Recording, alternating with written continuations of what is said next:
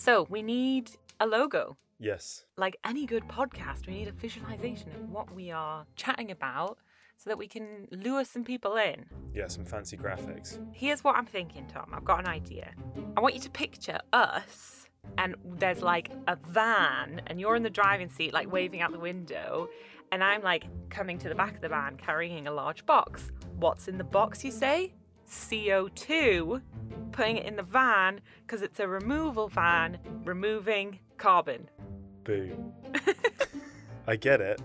It's like we are the carbon removal people, sort of a who you going to call situation. You're going to call us because we remove the carbon.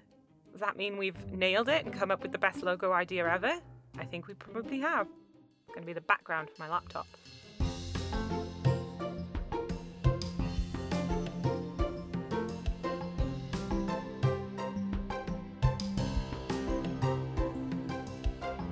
We can't deny that societally we have a problem with carbon. And the question is, how do we get this one-way carbon traffic that's being pumped into our atmosphere back into a natural cycle? From where I'm sitting, that kind of feels like a truly monumental shift. I think it is, and I think it's a vital one. I'm Tom Praviti. And I'm Emily Swaddle. And this is the Carbon Removal Show. Over the course of this series, we're going to explore carbon removal. What it is, what it looks like, why it's important, who's doing it right now, and generally what all the fuss is about. Unfussing the fuss. Yeah, exactly. So in this episode, we'll be introducing the problem and discussing why carbon removal is increasingly being seen as a major part of the solution. Essentially, we're going to be asking, why are we interested in carbon removal and why do we need it now?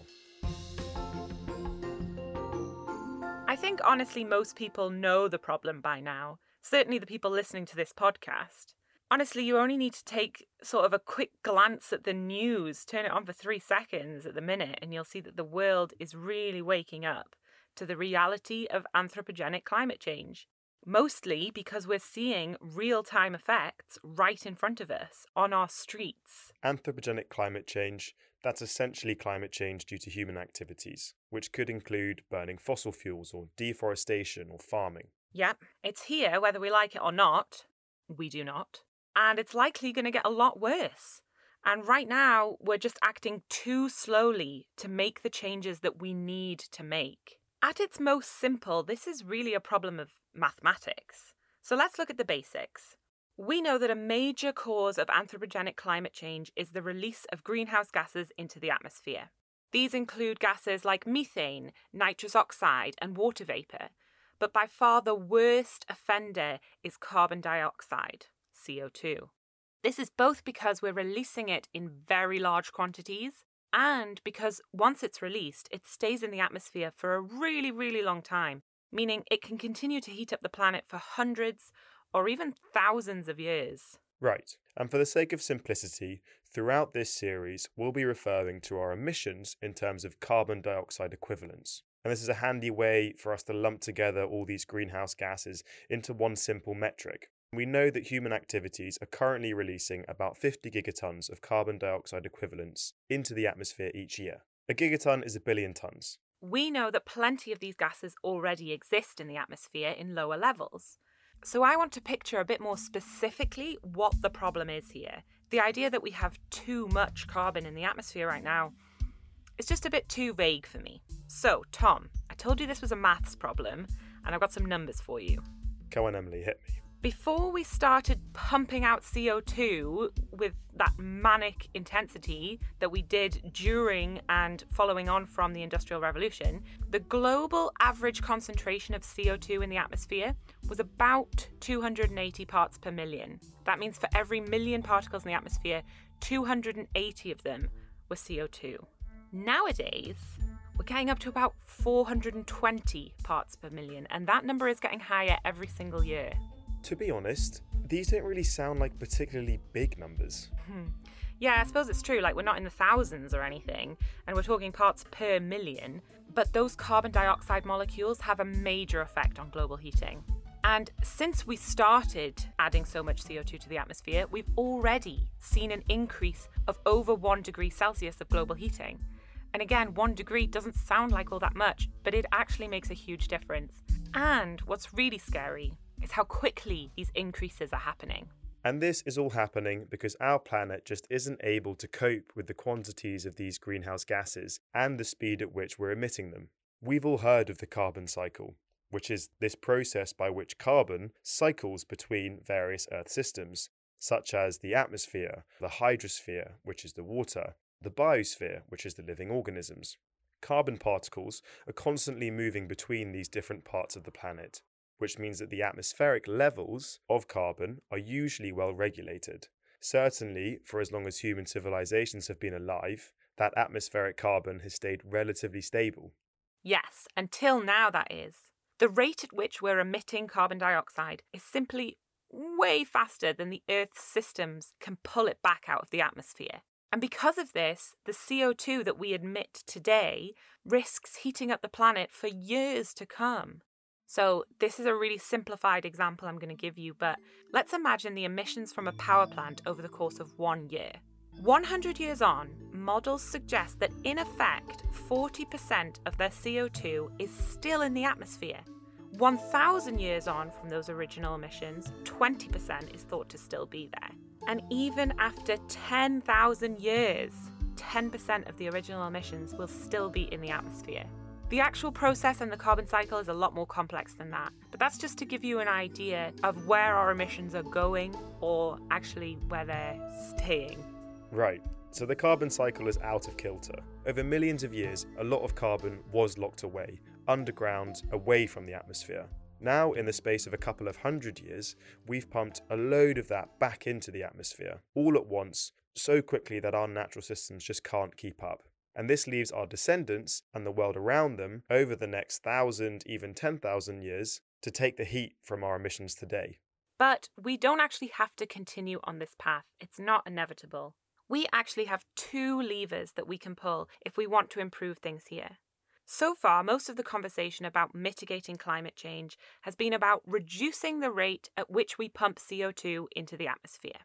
This is what we're really talking about when we're talking about decarbonisation, renewable energy, electric cars, cleaner industrial processes, and all that. But these efforts are increasingly being seen as inadequate to solve the problem fully and effectively. Firstly, this is because, as we've said, there are hundreds of gigatons of emissions from the past century and a half of human activities that are already causing climate change and leading to disastrous effects. All that carbon is in the air, it's not going anywhere. Secondly, we're simply decarbonising too slowly to keep climate change to a manageable level. And thirdly, because we know there will be leftover emissions from hard to decarbonise industries for a really long time.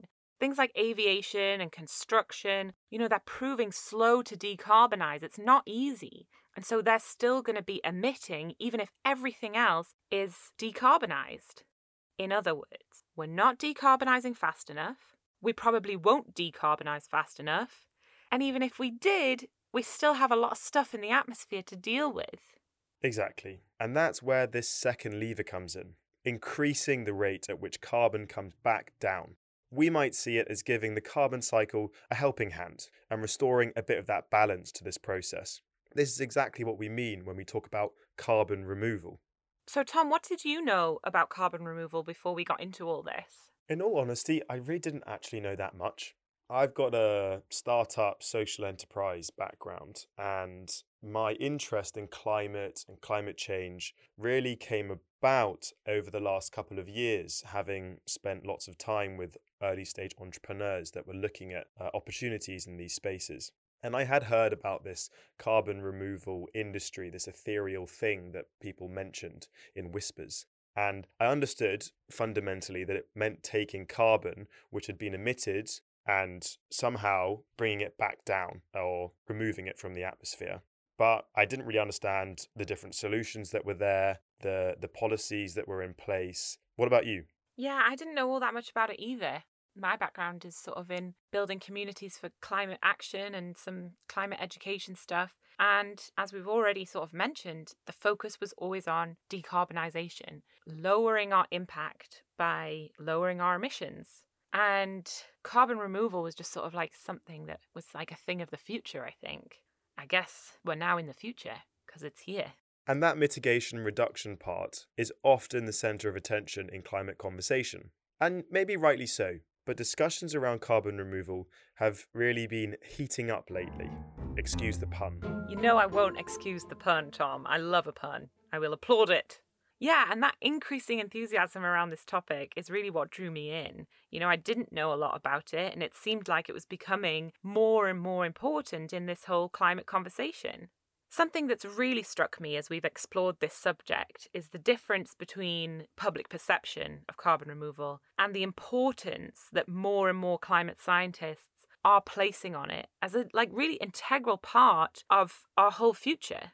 I think most people, like us, either don't really know that much about it or assume it's a relatively minor part of the solution when it comes to climate change. But most of the experts that we've been speaking to and reading about have emphasized that it's absolutely vital if we're going to keep to our climate goals. Totally true. Take the IPCC, for instance.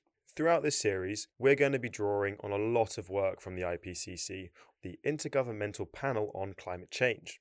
They bring together thousands of the world's top experts who review the latest evidence and come to consensus positions on all things climate change. It's sort of the climate gospel from scientists from around the world. And when the IPCC says something, the world should really sit up and pay attention. And in one of their most recent reports, their main message was that we need to do everything that we can to limit global warming to that 1.5 degrees in order to avoid ever more catastrophic impacts. In all of their scenarios that managed to keep just 1.5 degrees of warming, even those where we decarbonise as quickly as possible, we still needed carbon removal. And not just, some at a certain point down the line. We're talking a lot starting now. Over the next few episodes, we'll be speaking with scientists, engineers, entrepreneurs, and a host of other experts who are really leading this effort and helping to make carbon removal a reality. We asked a few of them, why is carbon removal so important? We hear a lot about we have to get to net zero, we have to stop emissions. And don't get me wrong, I completely agree. We should stop as many emissions on the planet as we can. But in getting to zero, I would make the point that 1 ± -1 is also 0. So if we have an emission and we can permanently, safely, and measurably eliminate that emission, that's also net zero. Towards the end of 2018, the IPCC's 1.5 degree report, that was one of the first times that it was recognized that all scenarios to keep us under 1.5 degrees of warming require some kind of carbon removal. And it's not a little bit of carbon removal. It's between 5 and 15 gigatons per year by the year 2050, which is just a massive amount. These negative emissions technologies are going to become more and more important as time goes on, especially as we see we're not making our targets. We're going to need to start pulling CO2 out of the atmosphere. 244 companies are discharging 32 billion tons a year and nothing's changed. So when we're running out of time, so maybe let's at least mobilize a plan B while we're trying to figure out how to get that side working. The need is irrefutable. It's scientific fact. We need CDR. Just go open up the IPCC reports, right? And the basics on that is basically a bathtub problem of the stock that's in the air right now of greenhouse gases is very high, and we need to both turn off the faucet so there's less flowing in, but also drain some of the tub. And the way that you drain the water in the tub is by removing it from the atmosphere. Our focus on carbon removal in this series, it's not to downplay the importance of emissions reduction.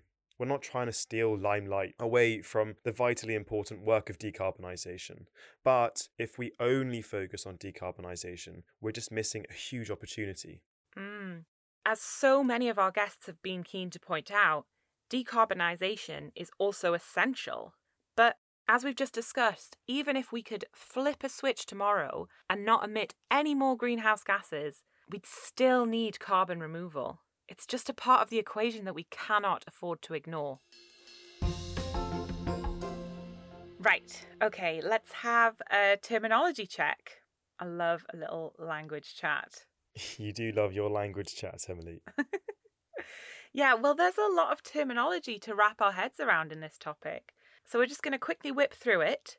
I really think we need this. So we've already been throwing around phrases like carbon removal, mitigation, reduction, and what have you. And that's just the beginning. Yeah, so throughout the series, we'll be referring to carbon removal, by which we mean removing carbon dioxide from the atmosphere, and maybe, hopefully, then finding something else to do with it or somewhere else to put it. And this is sometimes also called negative emissions. You've also got CDR, which stands for carbon dioxide removal, drawdown. These are all one and the same. You might have also heard the terms carbon capture and storage, carbon capture use and storage. These are all related terms, slightly different concepts, and with different implications that we'll be getting into in coming episodes. Something else we hear a lot about these days is net zero. It's the big buzzword right now. Yeah, it is a big buzzword. Everyone's doing it, or at least claiming that they're doing it. And when someone says net zero, they mean net zero carbon emissions. Your net emissions are the sum of your emissions and your negative emissions. So therefore, if you're a company, for instance, you can achieve net zero by sort of cancelling out your carbon emissions through negative emissions. And cancelling out is used there very loosely. So that's why it's called net zero and not just zero. And, as we've mentioned, aiming for zero emissions globally tomorrow, for example, is unrealistic, and which you'll remember is one of the reasons why we need carbon removal. And companies go about achieving net zero with the help of carbon credits. A carbon credit isn't something tangible that you can hold in your hand, but it's something that you can purchase as sort of a promise of either carbon being removed from the atmosphere or carbon emissions being avoided altogether. These two categories of credits mirror the mitigation versus removal distinction, and they are both measured in tonnes. So, one removal credit equals 1 tonne of CO2 removed from the atmosphere, and one avoidance credit equals the prevention of a tonne of CO2 from entering the atmosphere that otherwise could have been emitted. Exactly. On a global scale, the IPCC recognises net zero carbon dioxide emissions as when anthropogenic CO2 emissions are balanced globally by anthropogenic CO2 removals over a specified period. That's a direct quote from the IPCC. Beyond net zero is the idea of net negative carbon emissions. If we do manage to get emissions to net zero, the atmospheric parts per million will stabilise. But it's only once we get to a net negative world where that parts per million number might start coming down. And that's what we're aiming for, fewer parts per million. Thank you for indulging my language chat, Tom. You're welcome. I think it's good to acknowledge that a lot of this is probably well known amongst our listeners. They're not brand new to this, but for some listeners, it will be new stuff. And so it's really good to sort of clarify where we're starting from. For sure. And actually, these clarifications might be vital. In 2020, the Tyndall Centre found that less than 10% of Americans were familiar with carbon removal and less than 6% of Brits. Yeah, that's kind of exactly why we're here, right? Over the research that we've done about carbon removal, and I'm still no expert, but I can tell you that it's more important than I ever imagined. And it's a really huge topic. The fact that so many of us still don't really know much about this is exactly the point of this show. We want to start a conversation or, incite some curiosity or point people in the right direction to learn more about this. Absolutely. And I've got no doubt that even in the months since that report from the Tyndall Centre was released, those numbers will have increased. I don't think it's just us that's been hearing more and more about carbon removal this year. But as you said, for just how important this topic is, there's still not nearly enough clear information about it out there. So we've discussed the problem a little bit. Why don't we chat about some solutions, Emily? Solutions. That's what we're about. But we don't want to get too ahead of ourselves. This is only episode 1, Tom. Yeah, I know, but just a little teaser, maybe to whet the appetite. A sort of amuse-bouche, like a shallow snorkel rather than a deep dive sort of thing. Let's go with that. And thanks to our language clarification there, we talked about goals for net zero and the idea of purchasing carbon credits. Yeah, and actually already alluded to the hidden complexity of all this. Whatever process we choose to offset carbon emissions will have costs of its own. Biodiversity loss, maybe, or resource use, or human costs, or maybe other energy costs. So, if we're going to help solve the climate emergency by pulling that second lever, by drawing down carbon from the atmosphere, here are some things we're going to need from our solutions. First up, affordability. In this space, we often talk about this in terms of cost per tonne, what it's going to cost us to remove 1 tonne of carbon dioxide from the atmosphere. And these costs can vary significantly between the different solutions, and it's something big to consider. And beyond the financial costs, Emily, you've already mentioned some other important considerations. Yes, land, fresh water, energy, they're already in really high demand, so future innovations need to be very careful with these resources. Yeah, totally agree. And this also brings us to our next consideration, scalability. A lot of the solutions we'll be looking at over this series are already being deployed in different settings to help remove carbon dioxide from the atmosphere. But we know we need to go bigger, a lot bigger. We're currently emitting around 50 gigatons of CO2 equivalent each year. We want to get that as low as possible, and even then, we're still going to have to remove at the gigaton scale. And actually, the only way we'll know how close we are to actually achieving this is with accurate measurement. Something we're going to look at with many of our guests throughout the series is how accurately we can measure the removal potential of each of these proposed solutions. This is really important, not only so that we know how well we're doing, but also so that we can put a price on each tonne, hopefully a really accurate price. And the final big question that we're going to be asking through this series is, does this solve the problem long term? Permanence. Woohoo! Another big word for us. A word you'll be hearing a lot from us over the coming episodes. Yeah, and it's one thing capturing carbon dioxide, but if it's then released back into the atmosphere a year later, it hasn't solved our problem. Think back to that carbon cycle. We're trying to restore the balance there, so we need long-term solutions. This question of exactly what long-term means and how to achieve it is a really important part of this debate. With these themes in mind, as we progress through this season, we're going to be looking into the solutions that can be broadly split into 2 categories: nature-based solutions and technological or engineered solutions. So essentially, we're going to be talking about trees and robots. Exactly. I mean, trees is a really big one when it comes to nature-based solutions. Obviously, their natural capacity for sequestering carbon is, well advertised, I would say. But there are other natural carbon sinks too, and we can help them to actually do that job better.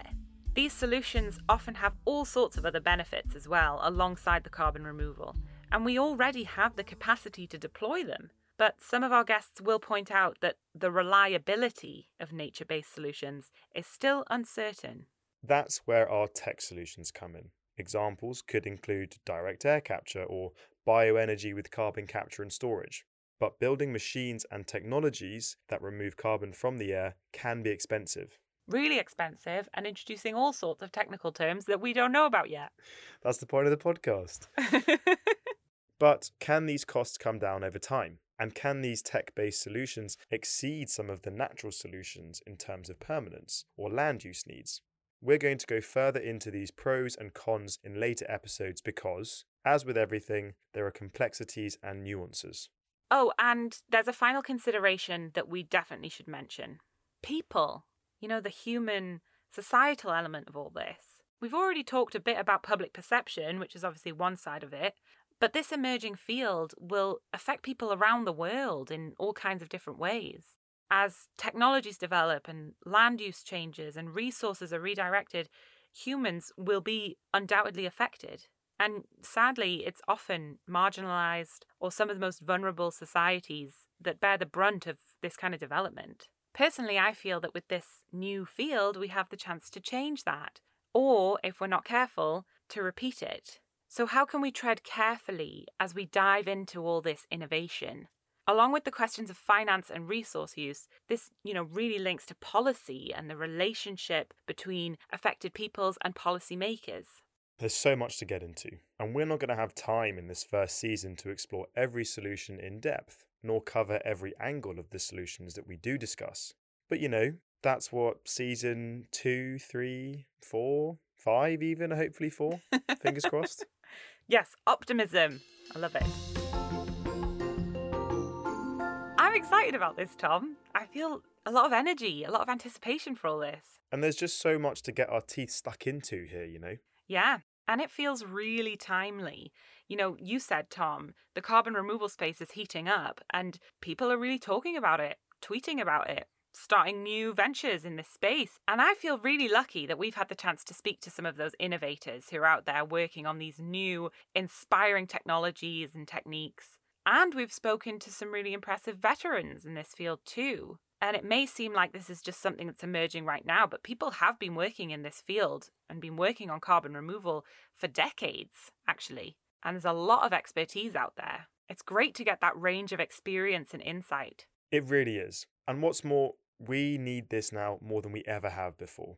The scale of the net zero challenge has become ever more apparent, and our failure to act quickly enough means carbon removal solutions are becoming more and more vital. Yeah, exactly. And a decade ago, much of the science and technology that the space relies on just wasn't there yet. It wasn't ready.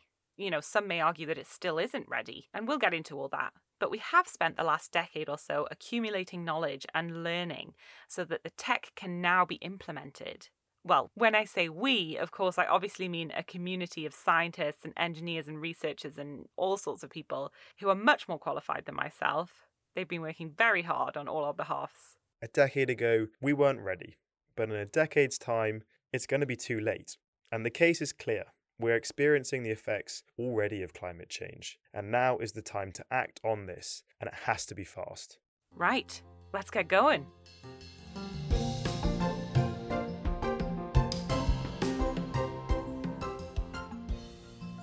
This podcast is brought to you in part by Patch.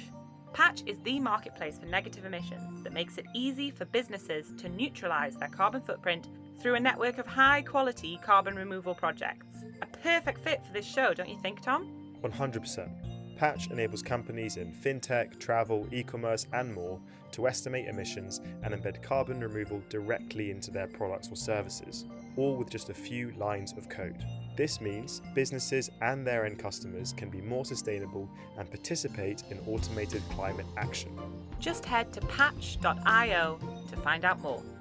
Thanks so much to our team who make this series possible. Our researcher and fact-checker, Henry Irvine. Our composer, Sam Carter. Our graphic designer, Reke Campbell. Our editor, Mercy Barno. Our producer, Ben Weaver-Hinks. Our project manager, Patrick Carter. And our executive producer, Sam Floy. Thank you so much for listening to this first episode of The Carbon Removal Show. If you like this first episode, subscribe and leave us a review and help us reach as many people as possible. Join us next time when we're going to be talking about trees, specifically why trees alone won't save us. Good cheery note to end on there, Tom. To learn more, go to restored.cc. See you next time.